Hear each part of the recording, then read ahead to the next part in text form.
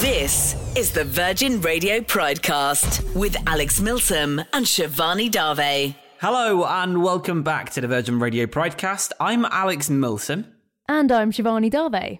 And this is the show where we take a deep dive into the archives of our fabulous pop-up radio station, Virgin Radio Pride, and attempt to continue some of the conversations which we started last summer. Only attempt. Also, fabulous. Oh my goodness, is this also like a hint that we might be an LGBTQ plus podcast?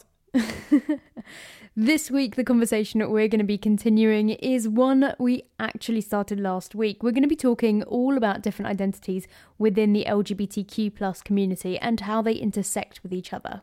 First though, how was your week? I love that you ask me that every single week. In the same intonation as well. It's just a kind of rule. It's actually just copied and pasted from the first ever episode we did. And it's actually in my contract as well. You never asked that question. We just superimpose it. Yeah. My week was okay. A little bit stressful, going on holiday soon. So Hollabobs. Making sure all my favourite t-shirts are washed and they're all packed, and realising that it's actually a week until I go away, and then unpacking the t-shirts so I can wear them this week, and then having to make sure I wash them again. Yeah. It's been a process. Could I please just make it so clear that you've managed to make the prospect of going on holiday sound so boring, just about t-shirts? That is a skill. I don't know anyone else in the world who's been able to do that. It's actually quite a process. Not only does my packing regime take a while, but the COVID testing, the COVID passports, yada, yada, yada. It's been quite stressful. I need a holiday because of all of the stress I've had from preparing for my holiday. Preparing the t-shirts by the sounds of it. Yeah, the most important bit. That's what everyone's going to see in the photos. Of course. How's your week been? Very good, thank you. Very, very good. Very, very good. Very, very good. I'm so excited. Eurovision was sort of just a thing. Just the last couple of weeks have been very, very exciting to think about Eurovision. And now all of a sudden, Eurovision is an actual, thing that is happening. I cannot get over that. Sam Ryder is going to do great for us. Sam Ryder is the UK's Eurovision entry. And we're going to be talking a lot about culture. And I would just like it to be known that I think Eurovision is white culture because I've never watched it growing up. I never watched it, didn't even know it was a thing. So many years passed by, I didn't even know it was happening when I was younger. And I got to become an adult and everyone's like, all my white friends are like, let's have a Eurovision party. Like it's a thing that we should have been doing my whole life. I think you've made a mistake in your assumption of it being white culture. No. It's actually white gay culture. Okay. Last week we spoke all about LGBTQ plus communities, and one topic which came up was the idea of the outsider perspective which we share. But of course, not everyone in the community has the same outlook and experiences. And someone who spoke about this on Virgin Radio Pride was comedian Stephen K. Amos. Here, have a listen. What is it that binds us together, Stephen? I think it's mainly due to the fact that we're all outsiders. You've experienced being an outsider. Yeah. You've experienced being the butt of people's jokes. It's very interesting to hear Annie talking there about being able to hide. As a black gay man, I can't hide anywhere, so the notion of trying to hide doesn't really apply to me. And that's why I really struggle, to be honest. And thankfully we're talking with people who are level-headed and you can have an adult conversation with. I struggle with the notion of community as a whitewash blanket term, because within this community there are racists, there are bigots, there are transphobic people, there are anti-women, there is ageism, and that's just a reflection of the wider society. So for us to pretend or think because we have a shared experience of being outsiders that on this ground level everything's hunky-dory, it's never going to happen. I really like this clip because I think Stephen is entirely right.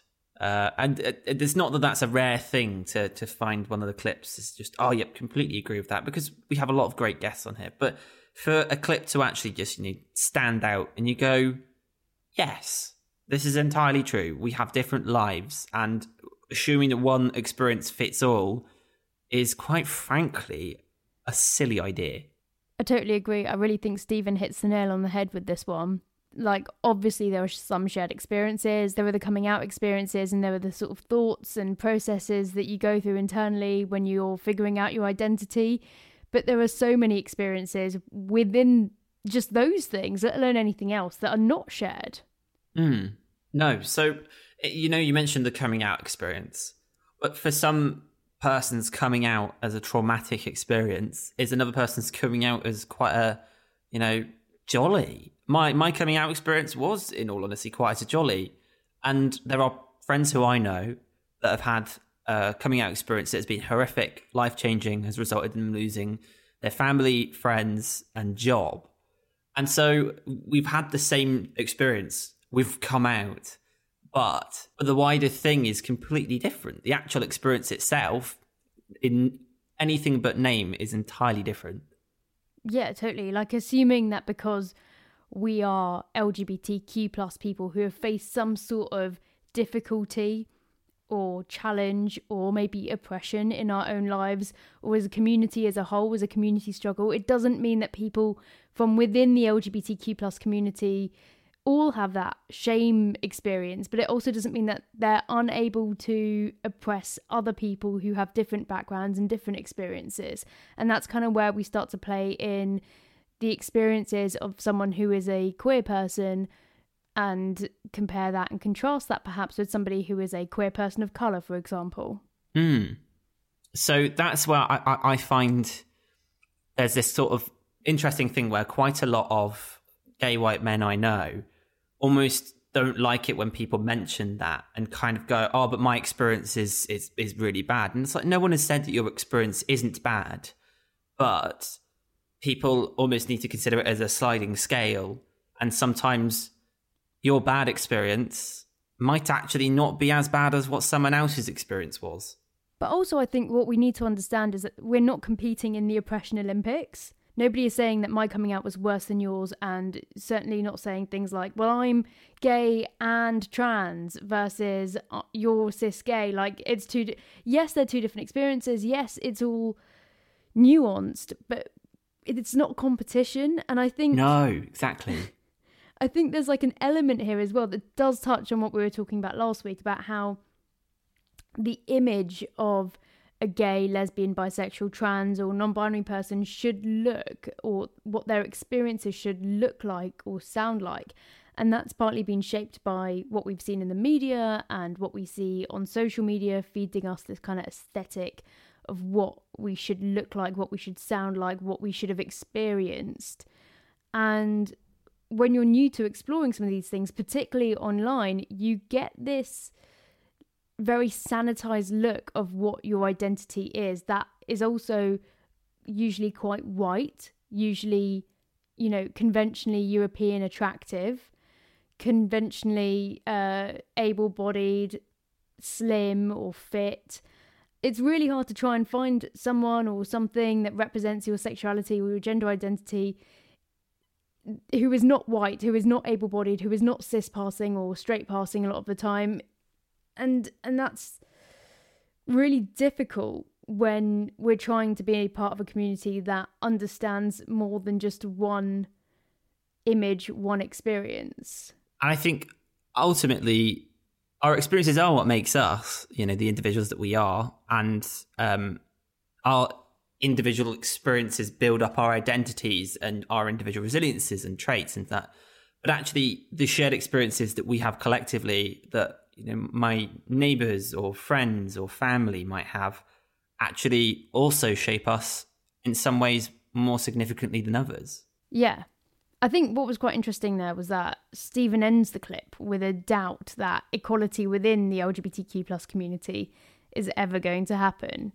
That's quite a sad prospect, but there is also progress being made in the area. Let's have a listen to musician Skin from Skunk Anansie having a chat with Emma Goswell about the political change which she thinks needs to take place. I think we've got to kind of get out of this attitude of because everyone has racism in us. We all have different kinds of prejudices and judgmental things. And I think we've got to step away from this kind of thing of saying I'm not racist, because that's kind of impossible on many fronts. It's an impossible thing. It's kind of like, being a fish and saying, I don't like water. It's like, well, you're surrounded by it, and it's in everything that you do in ways that you don't like and ways that you didn't even see. And so I just think that I think the thing is, one thing that I've learned is that it's about accepting everyone as being different to yourself. I think there's two ways that you can step to people. You can step to people in a positive way or a negative way. And I think we just got to be a much more open and step to people in a kind of positive way and see differences as like not bad and not evil, And I think that what we're seeing now is a kind of, because the conversation about racism has really jumped ahead. It's kind of that thing. It's like a stalemate for many years, and then it suddenly jumps ahead. It's like a bottle. You get to that bottleneck, and you're there in that bottleneck for 20 years, and all of a sudden the cork goes and woof, and things move really much faster and much quicker pace. And some people are like, well, I'm just going to continue to believe that everything I've believed, instead of just thinking, oh, let's just be open to that and see it as a new way of thinking about it. I feel the same way about trans politics. It's like that has been coming for a long time. And it's, people are like, oh, it's too fast. It's like, no, people have been waiting for decades for trans politics to be on the table and be talked about, and for gender identity to be talked about. And so I think that's what's happened in the last couple of years. I think that the conversation has been had, and in some ways it's a little irritating that there's a lot of black and white about it, in terms of like, if you don't believe this, then you're that. If you don't believe that, then you're this. We're more separated than we've ever been in terms of having political opinions. Yeah. And there's less discussion. There's just a bunch of opinions sometimes. And you're like, can you just like stop seeing things in simplistic ways and work out that most people are sitting in that grey area? I'm so happy she said it, because so many people are afraid to acknowledge this, but we all have prejudices. We all have our own prejudice, and we all have our own journey and challenge to overcome those prejudices, to try and live lives that centre equality. Yeah, of course. But at its core, racism and all the other phobias we have in our lives are learnt.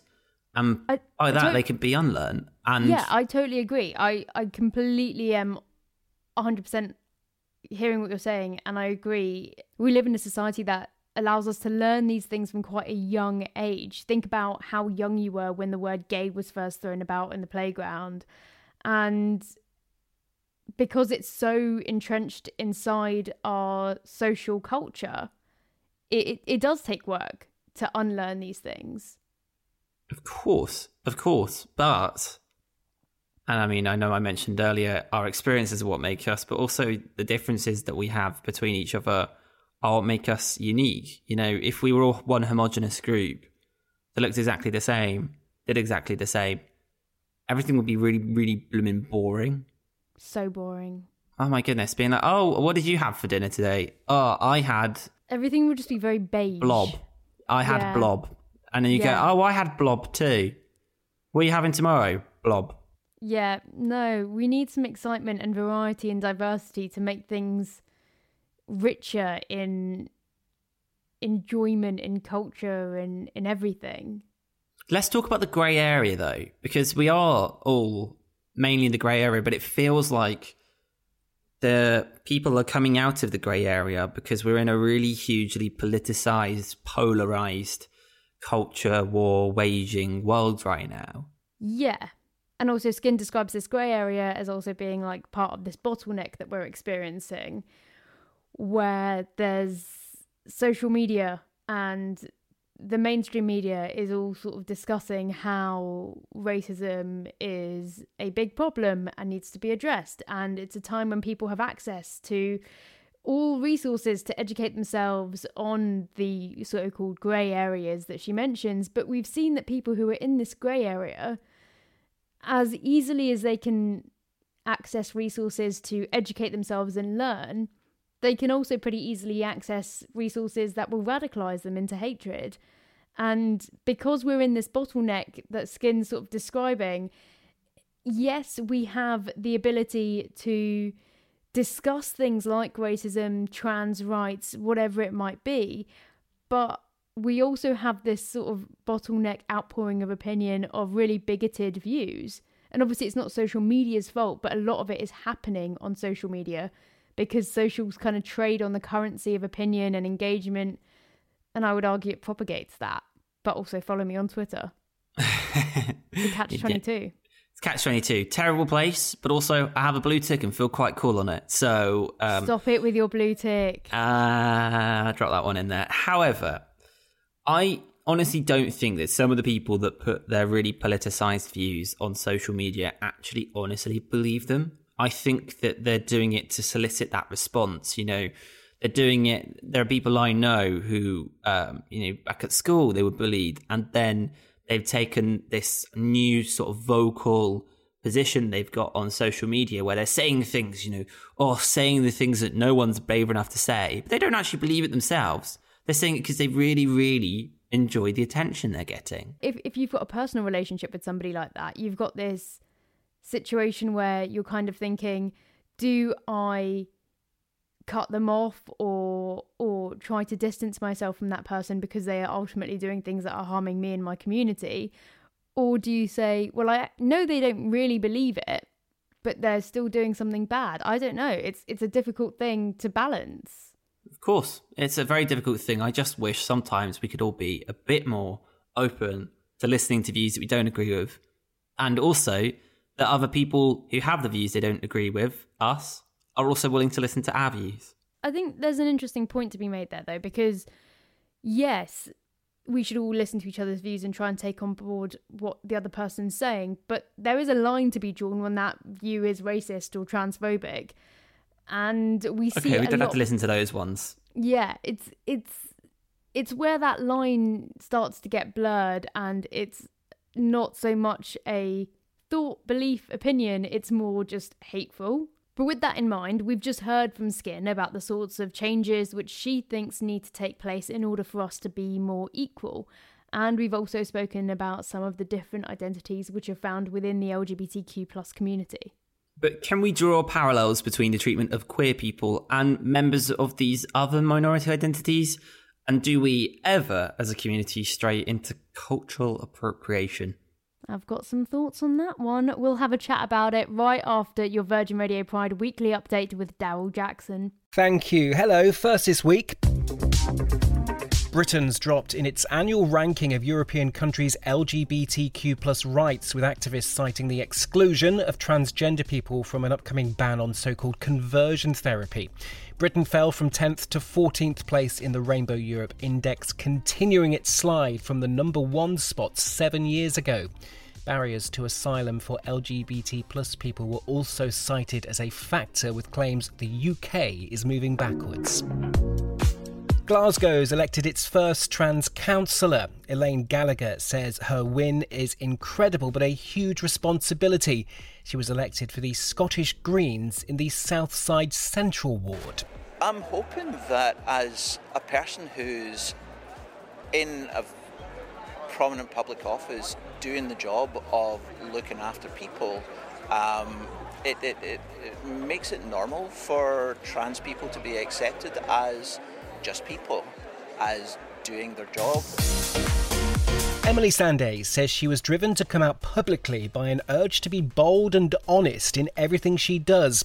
In April, the Scottish singer revealed she'd fallen in love with a woman after collaborating with the classical pianist on a song.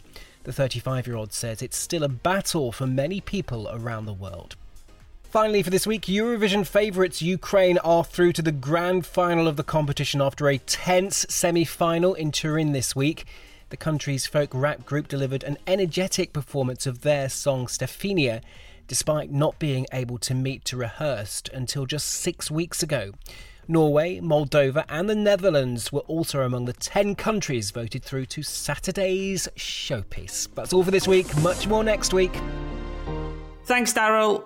So we've spoken about some of the issues that ethnic minorities can experience from within the LGBTQ+ community. And some things that affect both these communities for people of colour and LGBTQ plus people is cultural appropriation.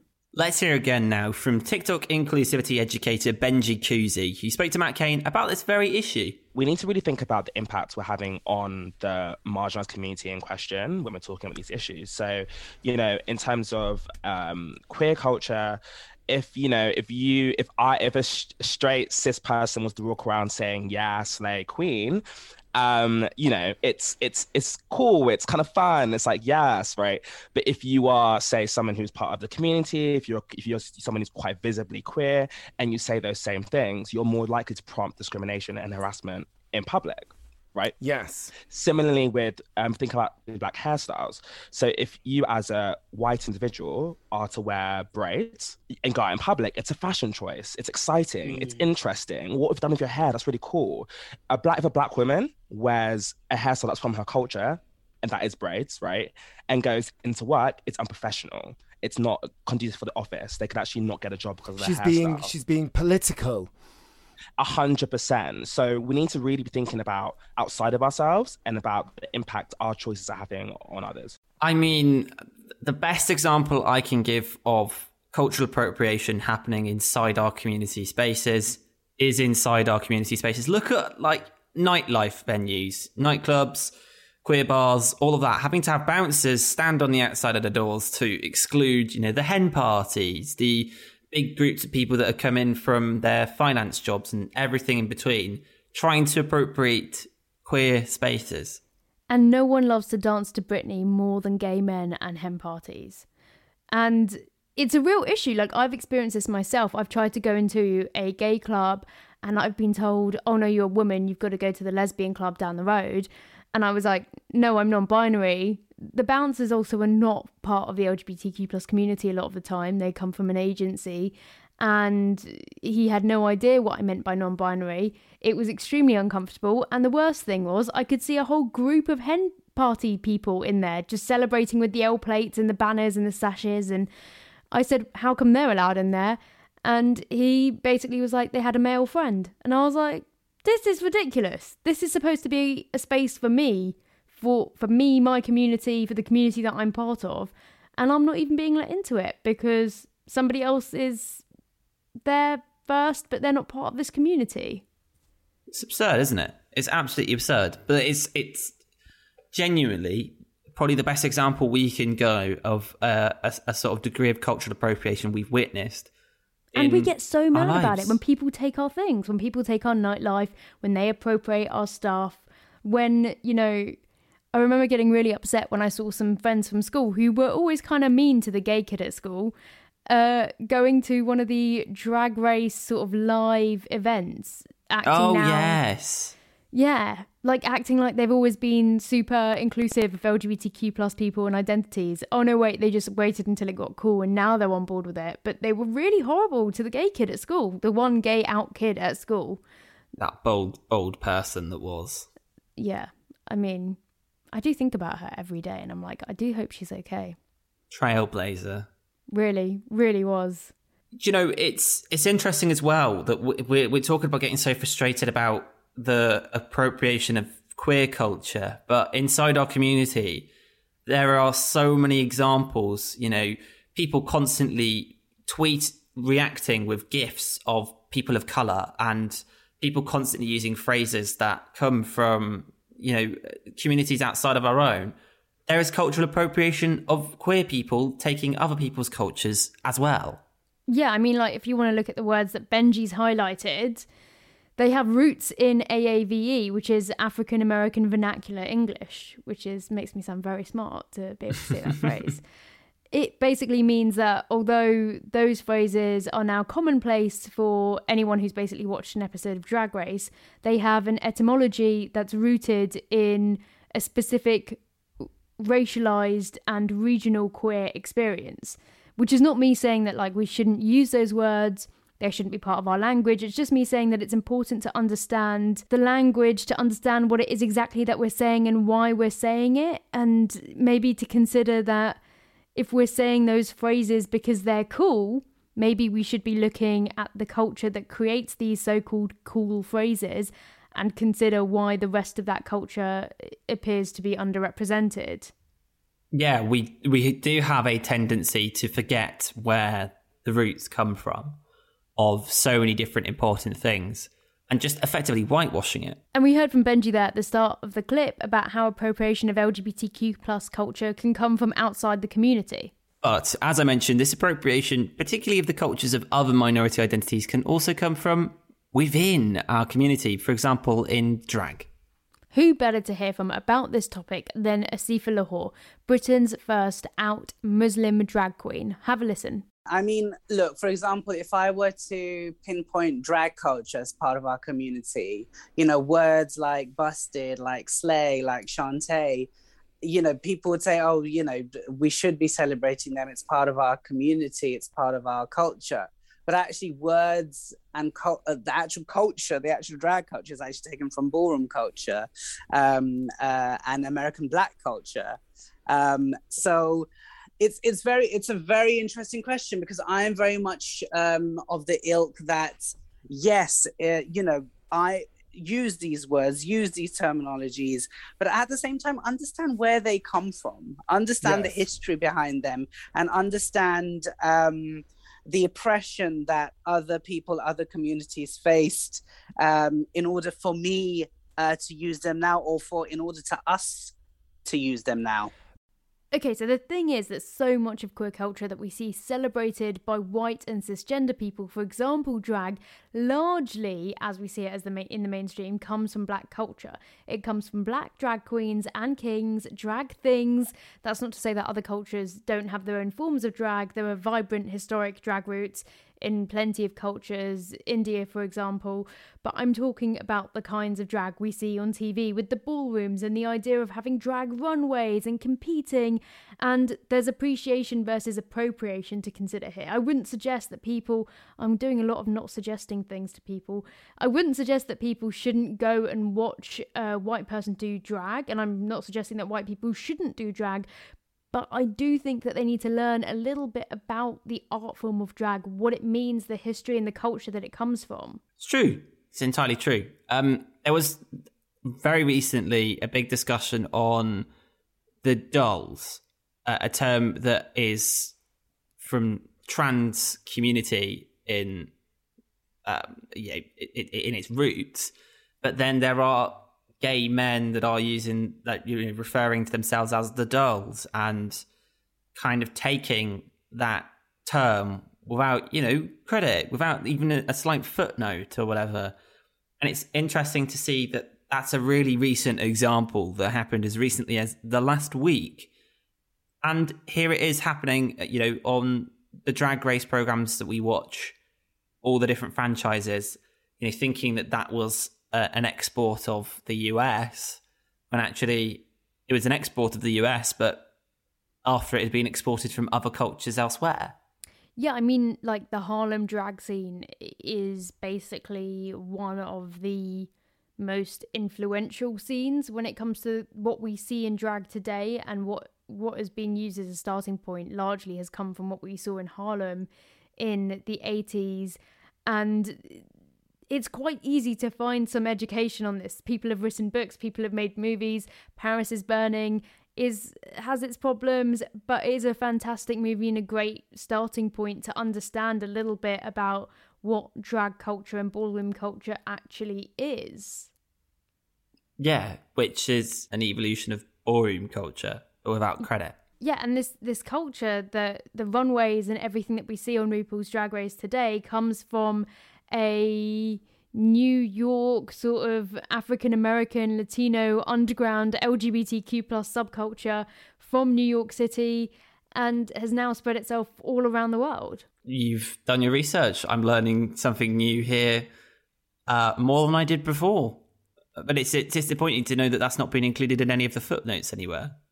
I mean, I'd love to have a bit of a history section on RuPaul's Drag Race. Imagine how much people would be able to learn. Things that, like, what I'm saying here also applies to lots of other things. Another example of them would be voguing. Obviously, everybody knows the Madonna song Vogue. She popularised it. She made it part of our everyday language. She even, in the music video, had people voguing in the background of her video. But that was a dance move invented by Black and Latino queer people. Some of the people in her video were actually part of the ballroom scene in the 80s and the 90s.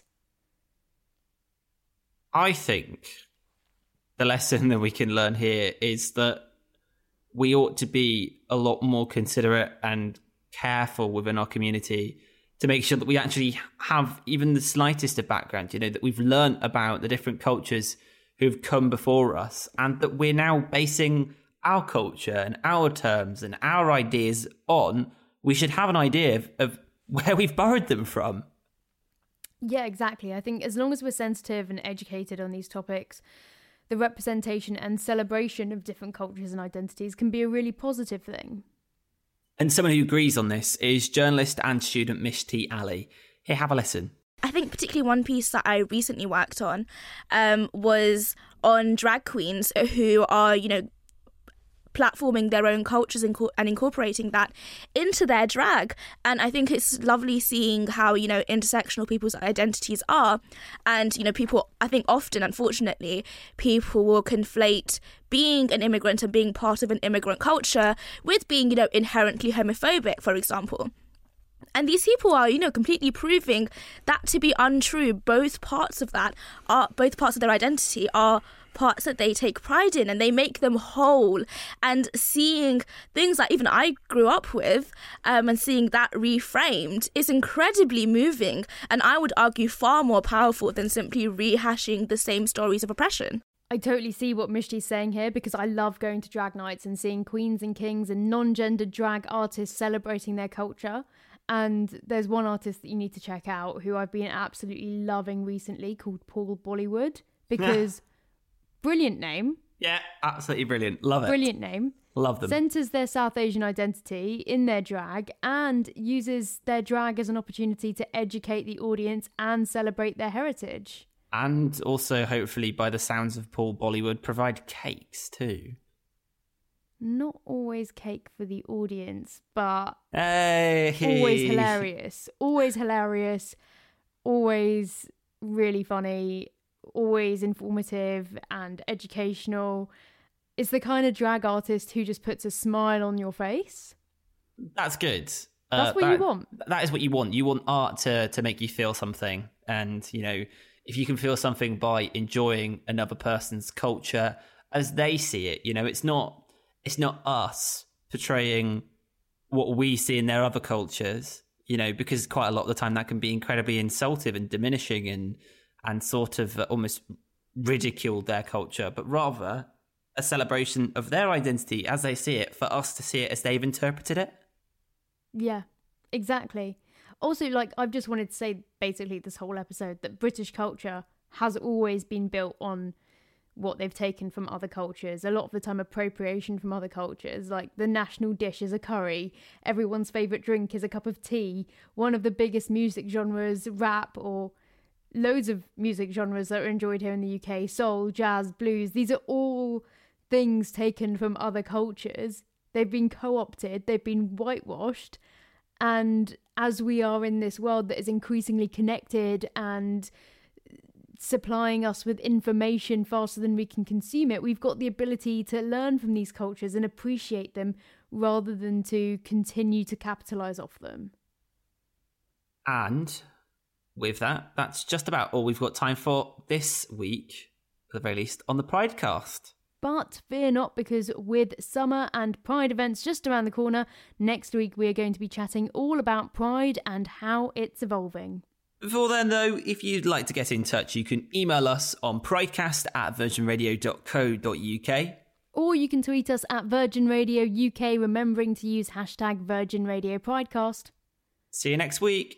Bye. Bye.